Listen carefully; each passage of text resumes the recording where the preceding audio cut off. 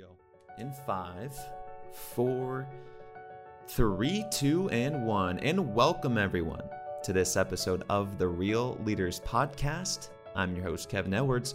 Joining us today, folks, is the CEO of Leadership Global. Please welcome Miss Linda Fisk. Linda, thanks for being with us today. Oh, Kevin, thanks so much for having me. What a pleasure and what a privilege to be on the Real Leaders Podcast. Thank you so much. Of course, you got it. And, a much anticipated podcast, Linda. Really looking forward to this conversation today. But the one thing is we want to learn a little bit about you first before we go into all those amazing awards you're winning, all those people that you're helping, all the females that you're empowering. Let's start off with the origin of Linda Fisk. Tell us a little bit about where you grew up and a few of the people that helped you along your way. Yeah, thank you so much, Kevin. I will say, I had a very traditional family upbringing with a mother, a father, a brother, a very small nuclear family that had a very loving, extended family. I grew up knowing very early on what I felt like was my purpose in life. I was very fortunate to really clearly understand my giftedness, my talents, how I was designed as a person, and began to really forge that idea of the purpose in my life when I was probably 8 years old, believe it or not. And even then, I understood the importance of connection with other people. And I started really trying to be almost a student of how people make decisions, how they form connections, how they are inspired or how they are motivated. And I started really looking at even my classmates, who were the most charismatic, who were the most popular, why did certain people go to certain students, certain friends for advice, for guidance, and not others.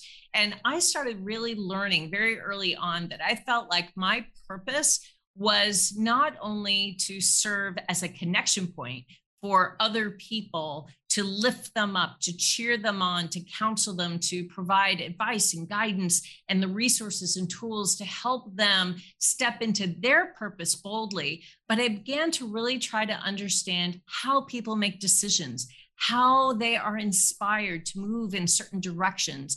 And so that led me to an early sort of career choice in marketing. So I started my career in marketing, in advertising, in communication, again, really trying to understand a little bit about some of the motivations that drive decision-making, how people come to conclusion about making choices for their life, whether to go down path A or path B or choose brand A or brand B.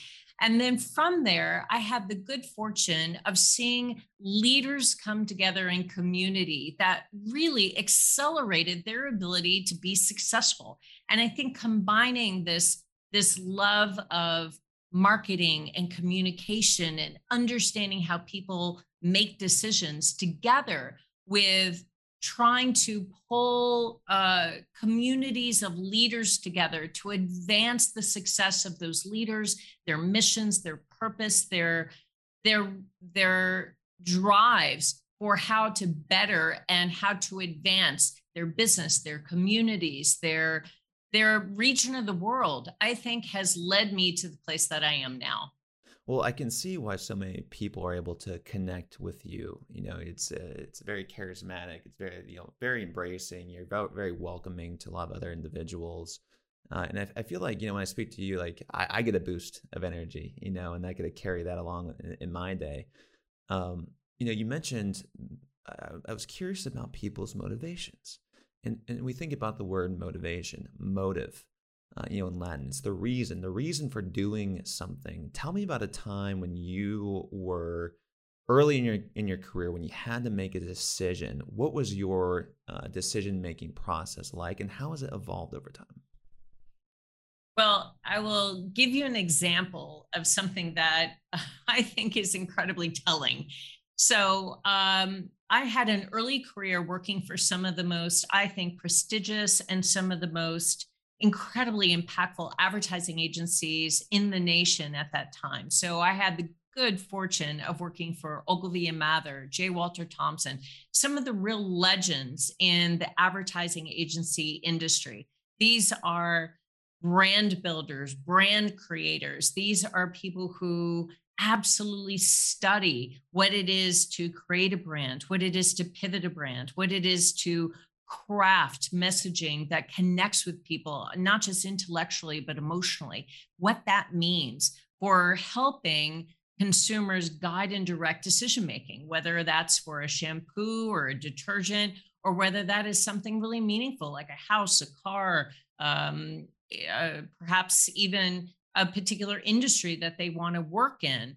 Everything is formed by both a combination of intellectual understanding of the decision to be made, but also a heart centered focus on emotionally what really compels people forward. So, in that early formative sort of stage of my career, I really began to understand the role of being able to appeal to someone intellectually in terms of just truly the facts, the figures, the statistics that might create an argument for taking a certain stance, but also combining that very importantly with the emotional aspect. We tend to be very emotionally based creatures. So, really understanding the emotions that drive decision making, the emotions that drive action, and those motives, I think, are incredibly important. Now, fast forward from that early stage in my career where I worked for some of the most incredibly groundbreaking advertising agencies in the US to a time where I elected to move into graduate school and I got a master's degree and a PhD in clinical psychology. And in that study of clinical psychology, I also began to really understand psychologically what is motivating to people, what drives them forward, what's really appealing to them, how, again, they make decisions. I study arguments of persuasion, negotiation, and what really impacts people through that master's and PhD program. Also really understood myself at a deeper level at that point because I had to go through the same battery of assessments and diagnostics in my graduate training that we often provide for clients. So, in that time where I was being given the whole battery of diagnostics and assessments, psychological testing that we would give to a client, I found that my number one driving force is impact. That is the number one driving motivation for me personally as a person is creating impact. And in fact, the school that did this testing said that I scored higher on that motivating drive than anyone that they had ever tested because my drive, not for power, not for fame, not for prestige, but for impact was absolutely off the charts. So understanding what drives you, understanding what your purpose is, and understanding what really your particular purpose, your mission, your vision, and how that relates to your motivating drives, I think is absolutely key to understanding how you want to map out your journey in the world. I love that. And, I'm just curious to understand what you define as impact. And for that matter, since while we're on the topic, what are some ways people can understand themselves better and discover their own purpose? Yeah. So, a couple things that I think are fundamental, really foundational, Kevin, is that you have to really understand your own values before you can understand your purpose, your mission, your vision. And really understanding your values is a deep exercise in understanding what your non-negotiables are. What are those aspects about you as a person or about the life that you're designing that are absolutely non-negotiable? These are things that are you would not cross, you would not counter, no matter what the stakes were. So it could be honesty, it could be integrity, it could be being transparent, it could be being fair, it could be a lot of different ideals that you hold as sacred, you hold as being fundamental, foundational to who you are as a person. Once you really understand your values, the 5 to 7 sort of attributes or characteristics that you believe are not only true of you, but that you want to exemplify with your life, with the choices that you make in your life, then I think that allows you to be clear about how you want to represent those values in the purpose that you design for your life, with the mission that you enact, with the vision that you create for your life. But it all starts fundamentally with a deep, rich understanding of what your values are that will be true in your life, whether you're talking about a personal relationship, a family structure, a business organization. No matter where you are in the world, no matter what the context is, those values will remain intact and consistent no matter the time, the place, the circumstance, or even the opportunity in front of you. And I think sometimes, people trying to figure out their purpose, like you said, getting clear, they're very unclear. It's like, you're in limbo, as I like to say. Things are just all rambled, shaken up. You're disorganized. There's a lot of uncertainty. And how have you found helpful, just out of curiosity, feedback from others? And how do you incorporate getting to learn about yourself from the feedback of the people closest to you? I gotta say, that's such a great, great point because we all have blind spots. We all have blinders on to certain aspects of our giftedness, our talents, our perhaps even our own purpose. We may not have clarity around that simply because we're experiencing our life. We experience ourselves, and it's nearly impossibly truly objective and to be truly deeply sort of observational while we're living a life. So it's incredibly critical to allow someone else to observe us, to allow someone else to have objective feedback and input into our lives to help uncover those blind spots that we may have. So by carefully choosing your own personal board of directors and allowing them to give you that kind of feedback, that kind of input around your giftedness, around your talents, around your skills, around your superpowers, those things in your life that come very naturally to you, that seem second nature to you, but are really unique talents, that can begin to help you take that first step to understand your values, to understand your purpose, so that you can craft your mission and vision.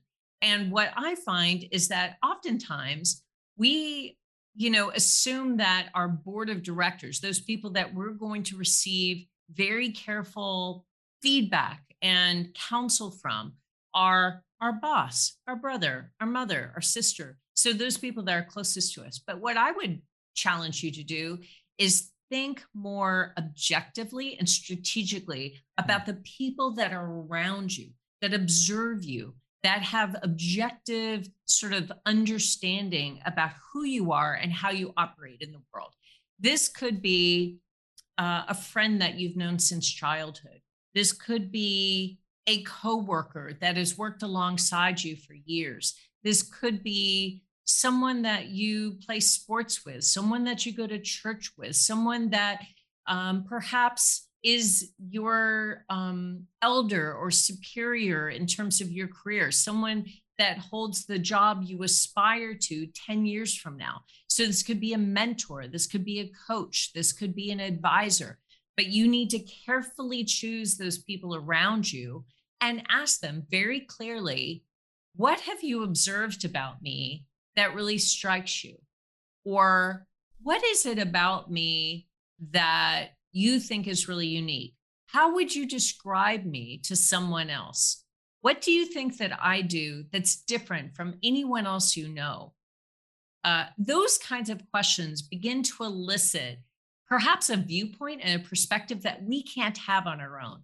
And I find that those kinds of sessions where someone gives you very carefully considered feedback allows you to see yourself through a new lens, through a new perspective, and may give you a clue to what your real purpose is, what your real reason for being on planet Earth is. And that will allow you to spark ideas, to create purpose, to create mission, to create vision.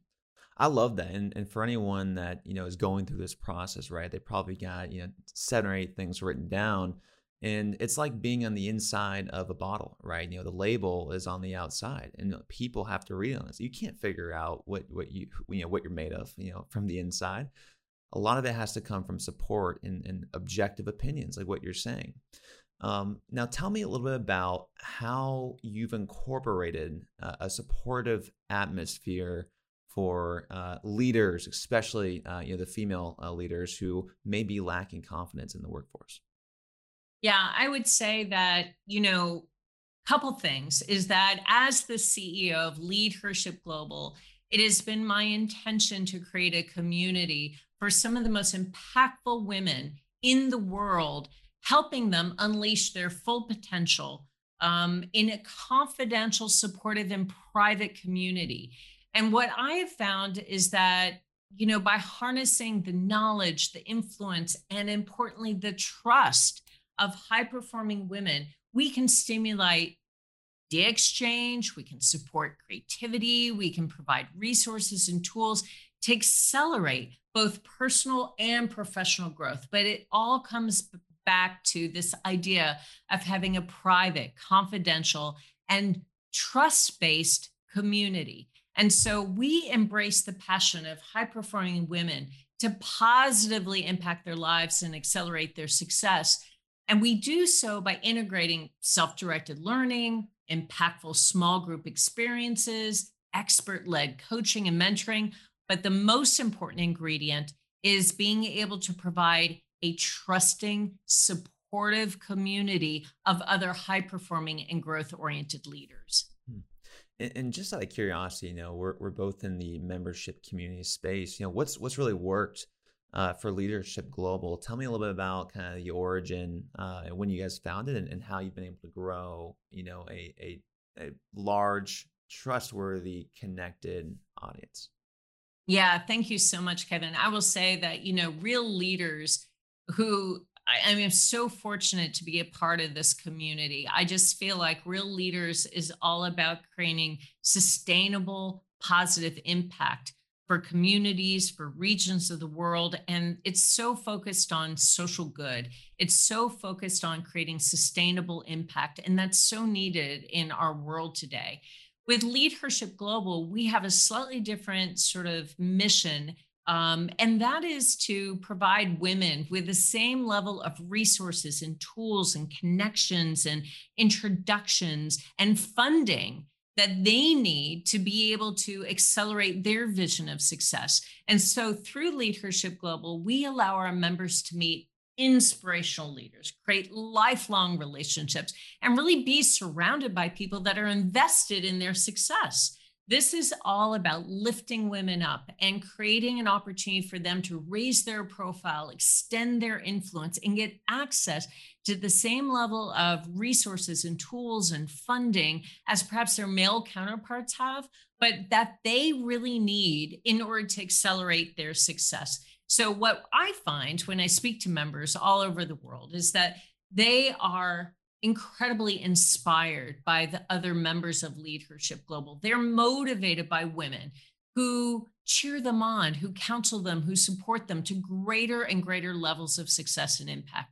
And I know you have created a very trust-based community in Real Leaders as well. And we have that in common because I got to tell you, the purpose of both Leadership Global and Real Leaders, I believe, is to create and support personal and professional breakthroughs and guide your members to greater levels of leverage and freedom in both their careers and their businesses. And for Real Leaders, that's all connected to this idea of social good and real sustainable transformational impact, which I absolutely stand in awe of. Some of the men and women that I've met through Real Leaders are nothing less than just jaw-droppingly awe-inspiring. And I believe that the global community of world-class women thought leaders in Leadership Global have demonstrated their ability to collaborate together and to facilitate incredible outcomes with each other and for each other as well. It's interesting. I had a conversation yesterday, and this is just come on the backs of just like support and mindset, and seeing examples of other people that look like you, talk like you, act like you.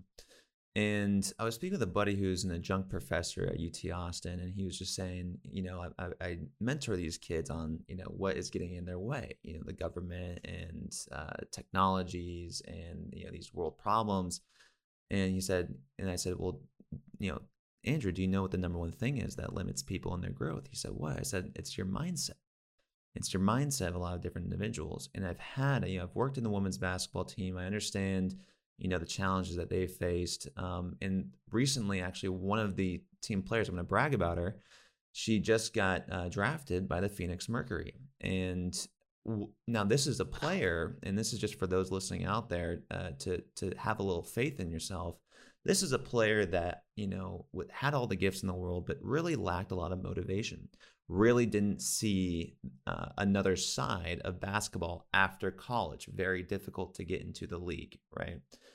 Until one day, Diana Taurasi came through to a practice of ours and spoke to her and said, you've got what it takes. And, 3 years later, she's now on the Mercury. What do you have to say, about females not being confident enough in themselves, not seeing other examples of leaders in decision-making positions, and not getting the feedback that they need to step into their own growth? Tell me about an example that you faced and how you've also been able to lift up others. Kevin, you just brought up such a key issue, and that is confidence. And, we don't enter the world with it. No one has it all the time. Talking about it won't help you gain it, but it's so fundamental to our ability to really step into our purpose boldly. Women have a particular difficulty developing self-confidence. In fact, research has showed over and over again that compared with men, women don't consider themselves ready for a promotion. They predict they'll do worse on tests, and they generally underestimate their considerable abilities. It's really stunning. And yet self-confidence is linked to almost every single element involved in a happy and fulfilling life. And so it's absolutely critical that women begin to raise their awareness around this issue of confidence and begin to very intentionally cultivate the kind of confidence that allows you to push the limits of your abilities, claim your power, really change the world, as you just noted in that great example with your basketball star. And I got to tell you that, confidence is so critical to every single aspect of success. It gives you the skills and the coping methods to help you handle setbacks, to help you cope with failure. But it also means that, not only are you going to be able to handle the challenges and not be crippled by them, even when things don't turn out anywhere close to what you planned, you'll be able to avoid kind of beating yourself up. But it also gives you the confidence to try. It gives you the confidence to step out and at least give it a shot. So self-confidence doesn't mean you won't sometimes fail. You absolutely will at some point fail. You will not be able to step out on a tennis court the very first time and be able to beat Andre Agassi. There's just no way. There's no way that you're going to be able to pick up a golf club and all of a sudden be as good as Jack Nicklaus. There's no way that that's going to happen. But what you can do is recognize that your ability to evolve your ability, your skill, your knowledge is a process, and it allows you to step onto that court, step into that boardroom, step into that position saying, yep, I'm going to fail at certain things. I'm going to have setbacks. I'm going to have missteps, and it's okay. I'm still going to try. And yep, I will probably sometimes fail, but I'm going to be able to handle that challenge. I'm not going to be crippled by my failures because I have the confidence in myself to be a lifetime learner, to evolve, to improve. And that's really having a growth mindset. So what I invite women to do is reflect for a moment about how self-confident they think they are. How self-confident do they feel around their work? What about with friends, with family? How confident do they feel making a presentation at work or perhaps even just talking to a stranger? You and only you can make new things happen in your life. And if you wait for serendipity to provide you with good fortune or with increased confidence, you're going to be waiting a long time. So you have to realize that the path towards self confidence is one that only you can travel. No one can do it for you. But once you begin intentionally challenging some of your limiting beliefs, challenging some of those things that hold you back, really stepping out and trying, knowing full well that you're not going to be super successful at everything you begin, then that allows you to say, okay, I'm just going to experiment. There's going to be no shame. There's going to be no blame. I'm just going to experiment. So if you lack confidence and you want to build your confidence, I think it's so important to keep in mind that it is a process. It can't be built overnight. And there are particular steps that you can take to increase your self confidence, but only you can begin to take those necessary steps and practice them. And the more that you practice, the better your result will be. But the very first thing to do is to really start examining those limiting self beliefs about yourself, about your circumstances, and really begin challenging those things through small experiments and begin recognizing that every single step forward is just that. There's no shame, there's no blame, there's no right, there's no wrong. There's just the ability to learn, to step forward and learn. And every single incredible achievement or dismal failure is just an opportunity to learn. And that's what I love about our communities. It's like we embrace imperfection. We're real, and that's what real is. It's imperfection. And, I think about, a lot of the things that you've just said. And really where I want to take this is into like, just being imperfect. What are some of the things, the people are going to be listening to this, you're going to see, hey, oh, Linda, easy for you to say, here you are up here, with this company and all the success and, where have you failed? But the growth mindset is what I want to go into today. So tell our audience a little bit about your failures throughout your journey. Yeah, I will give you a big one. And it's hard to believe now, but when I was growing up, when I was, from as young as I can remember, all the way through college, I had a very pronounced stuttering problem. I was diagnosed as being clinically shy. And so what that meant is because I was clinically shy, I couldn't even hold eye contact with someone. I couldn't shake their hand. I literally would pass out, even as a small child, if attention was brought to me. I absolutely could not handle any kind of interaction. And if forced to speak, I inevitably stuttered. And I don't mean I just mumbled my words. I mean, I could not speak. It was a very pronounced stutter. Well, that became a bit of an invisible disability in a lot of ways Sure. because it created self-isolation. It created a very intentional distancing from other people. I didn't want to be humiliated, to have to be called on in class and not be able to respond, to be asked to join a conversation and know that there's no way that I could participate. So I began finding ways of protecting myself by isolating myself, by distancing myself. And I had very protective parents that also gave all of my teachers a heads up. Don't call on Linda. Don't ask her to come to the board. Don't do anything that will further isolate her or further humiliate her, embarrass her. She already has very fragile self-esteem, and doing anything that causes undue attention will just exacerbate this situation.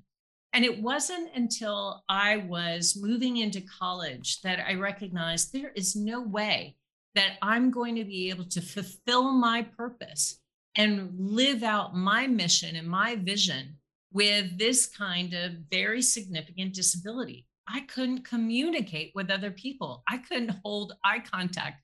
I couldn't interact with them in any sort of normal way. And so I thought, I have got to get this under control. Now, keep in mind, because I had very caring parents, I had already gone through speech therapy. I had already gone through all kinds of different sorts of medical treatments and therapies and things to try to overcome this. But my kind of stuttering was psychological, not neurological. So, because my stuttering issue had to do specifically with my inability to feel confident, which is why I'm such a student of this. I recognized that the therapy that I really needed was psychological therapy. So I went to psychologists who specialize in this kind of disability. I continued to do speech therapy. I went to speech counseling, and I enrolled in every single public speaking course that the university offered. Now, I will tell you that was horrifying, because the very first time I stood up to give a speech, like everyone else in the class had done, I passed out. I literally stood at the podium and passed out. And that happened the second time. And that happened the third time. And I really thought I was going to fail this class, because I couldn't even stand at the podium for more than 5 minutes without literally passing out, until a very kind teacher said, "Don't face us, turn around, just face the board, the blackboard, and give the talk to the blackboard." And then over time, through speech therapy, through psychological therapy, and through these very difficult public speaking courses, I began being able to utter a sentence, then a paragraph, then a speech. And by the time I was a senior in undergraduate, I was actually a regional public speaking award winner. I had won regional competitions for public speaking. I had won a state level, regional, and one national competition for public speaking. And so you talk about a growth mindset. I went from not being able to even communicate with people. Many people thought I was mute, all the way to being able to stand on a stage and give a talk to an audience, an auditorium of hundreds of folks. And again, this shows the ability that we all have with the growth mindset to overcome a disability, to overcome a phenomenal set of failures, to be able to achieve a vision that you have for your life. And in this case, I really envisioned the opportunity to be in advertising, be in marketing. Well, what is the number one challenge of any marketer, any advertiser? It's persuading people to a particular perspective. It's persuading people to take action. It's standing in front of the client, first off, and persuading them to buy off on a particular campaign. And I have to be persuasive and compelling to convince my client that a particular campaign idea is worthy. And then we have to create the campaign and launch it in such a way that it impacts people and it persuades and motivates them to take action. So everything in my early life was around communication, community. And it's because I was quiet, in fact, muted for so long, that I studied people, and I studied what created charisma, what created popularity, what created motivation, what created this sense of, some people were able to create incredible movements. They were able to create incredible change, transformation. Why? How? How is it that some people were able to create such incredible impact and others were unable to?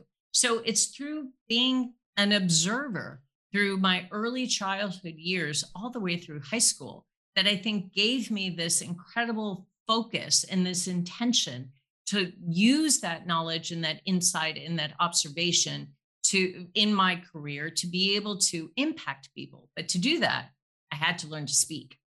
And so, Linda, how do you incorporate that in just your daily life in general? Obviously, a podcast is a form of presenting to the public. What are some other ways that you've been able to incorporate this purpose to continue to refine your craft and get those repetitions in to become better and better? Yeah, I will say, it's still not comfortable for me to be on stage, to be on podcasts, to be even sometimes in one-on-one conversation. It can be draining, it can be taxing, but I will tell you that with practice, everything becomes easier. And sometimes I feel like when we are uncomfortable, that's when the very best learning begins. So when you start feeling really uncomfortable, you recognize that something that you are doing is not an easy task. It allows you to really stretch and grow. And the more that you practice that skill, the more that you practice that initiative, the easier and easier it does become. So I have been on hundreds of podcasts. I've been on hundreds of stages. This June, I'm giving a TEDx talk, for goodness sakes. And who would have thought that way back then, this little girl who couldn't lift her eyes to meet the gaze of someone else's, and who stumbled on the easiest words, who had the worst time at all connecting with humans at any level, unless it was a private, very safe environment, like with my family, who I had no problem staring with. If it was a safe environment with people I knew and trusted, like my family members, I had no problem speaking. But anything outside of that, I literally was mute. To go from that to a place where I'm standing on a TEDx stage in a football stadium, I mean, to me, that is just absolutely remarkable. But I tell you that the first thing you have to do is, as we've talked about, adapt this whole growth mindset. And if you've suffered from low self confidence, you're probably familiar with rumination, the tendency to mull over worries and perceived mistakes and replaying them over and over. And excessive rumination is linked to anxiety, depression. It can make us withdraw from the world. But you can break that cycle of overthinking and quiet that inner critic with intention and focus on what you're telling yourself. So I really believe that this is possible for anyone to overcome literally just about anything that you've been burdened with. And curious to know about the environment that has worked best for you. You know, it's like the old analogy, like you throw a fish into a bowl or into the ocean, it's just going to be bigger in the ocean, right? And like, what is the environment that you have created for yourself? You think about the cycles that people go through with friends or environments or cities or locations that have other temptations, other thoughts and opinions, a lot of people struggle with. What's the environment that you had to create for yourself during this time of growth? You know, at some point, I think that I had to learn how to respect myself and also how to demand respect from others, which meant that I was very intentional and purposeful in the people that I surrounded myself with. So confidence isn't just knowing that you're good at something. It pushes you to be even better. It pushes you to overcome obstacles. It pushes you to recognize failures, but not give up. So you begin to take pride in skill, talent, gift, but you also continue to cultivate that. And you also recognize that, listen, no one walking the earth right now is perfect. So we're all going to make missteps. We're all going to make mistakes. We're all going to have failures. And if we begin to shift our mindset around that, rather than seeing it as a condemnation of our ability or our character, but rather an opportunity to learn and grow, then that allows this idea of confidence to really take root and to be cultivated, to be nurtured. For me, I am very clear about, as I said, being in community with other people. While it is such a blessing and it's something I deeply cherish, it's also something that can be taxing for me. So I am very clear about what my limits are. And I have boundaries around my work and my personal life. I have boundaries around my connection with other people, what I take on, what I say no to.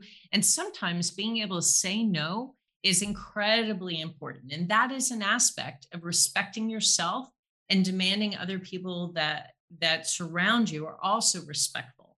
So some of this means occasionally culling people from your particular tribe. It could be that you are surrounding yourself with people who are not nurturing, who are not uplifting, who are not sort of bringing out the very best in you. And it could be about distancing yourself from people that you find to be toxic.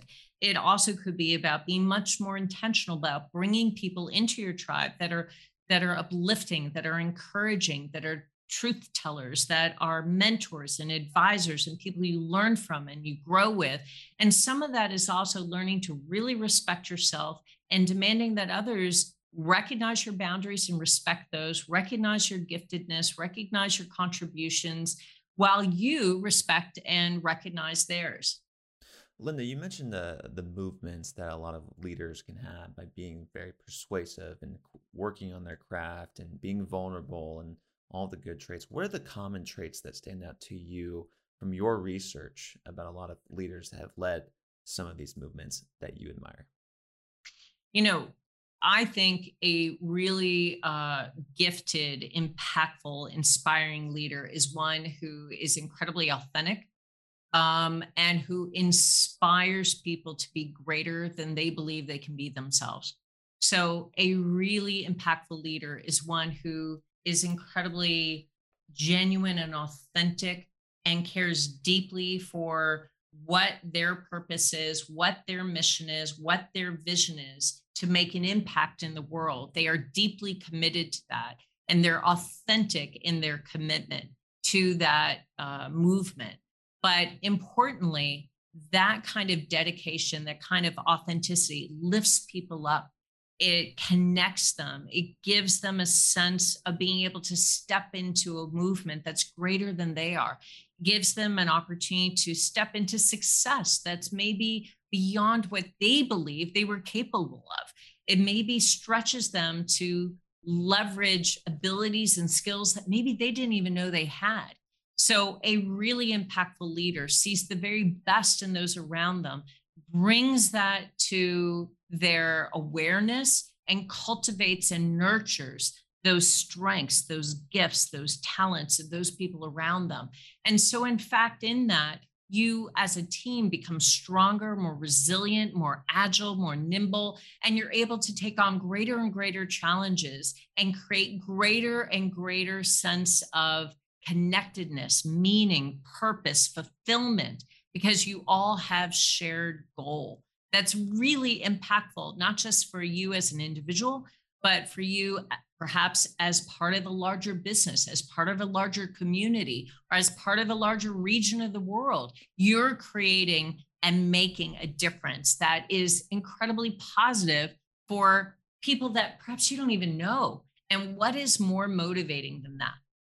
Well, Linda, I just want to appreciate you for coming on the Real Leaders Podcast today. It's been a pleasure having you on. For the woman leader listening to this out there who is saying, I'm lacking a little confidence right now. This sounds like a community I want to be involved in to step into my greatness. How do they get involved? So we have a website, Lead Her Ship Global. And I would invite you to go to the website, check us out, look at our mission, our vision, our members, our programs. And there's an opportunity for you to learn more or to immediately join us. We have different levels of membership, no matter where you are in your leadership journey. And the one promise I can make you for everyone that's a part of Lead Her Ship Global is that you will be valued, you will be respected, you will be cared for, and you will be connected with other leaders that are incredibly inspiring and impactful just like you. For Linda Fisk, I'm Kevin Edwards, asking you to go out there, use your authenticity to raise others up, and always, folks, keep it real. Thanks, Linda.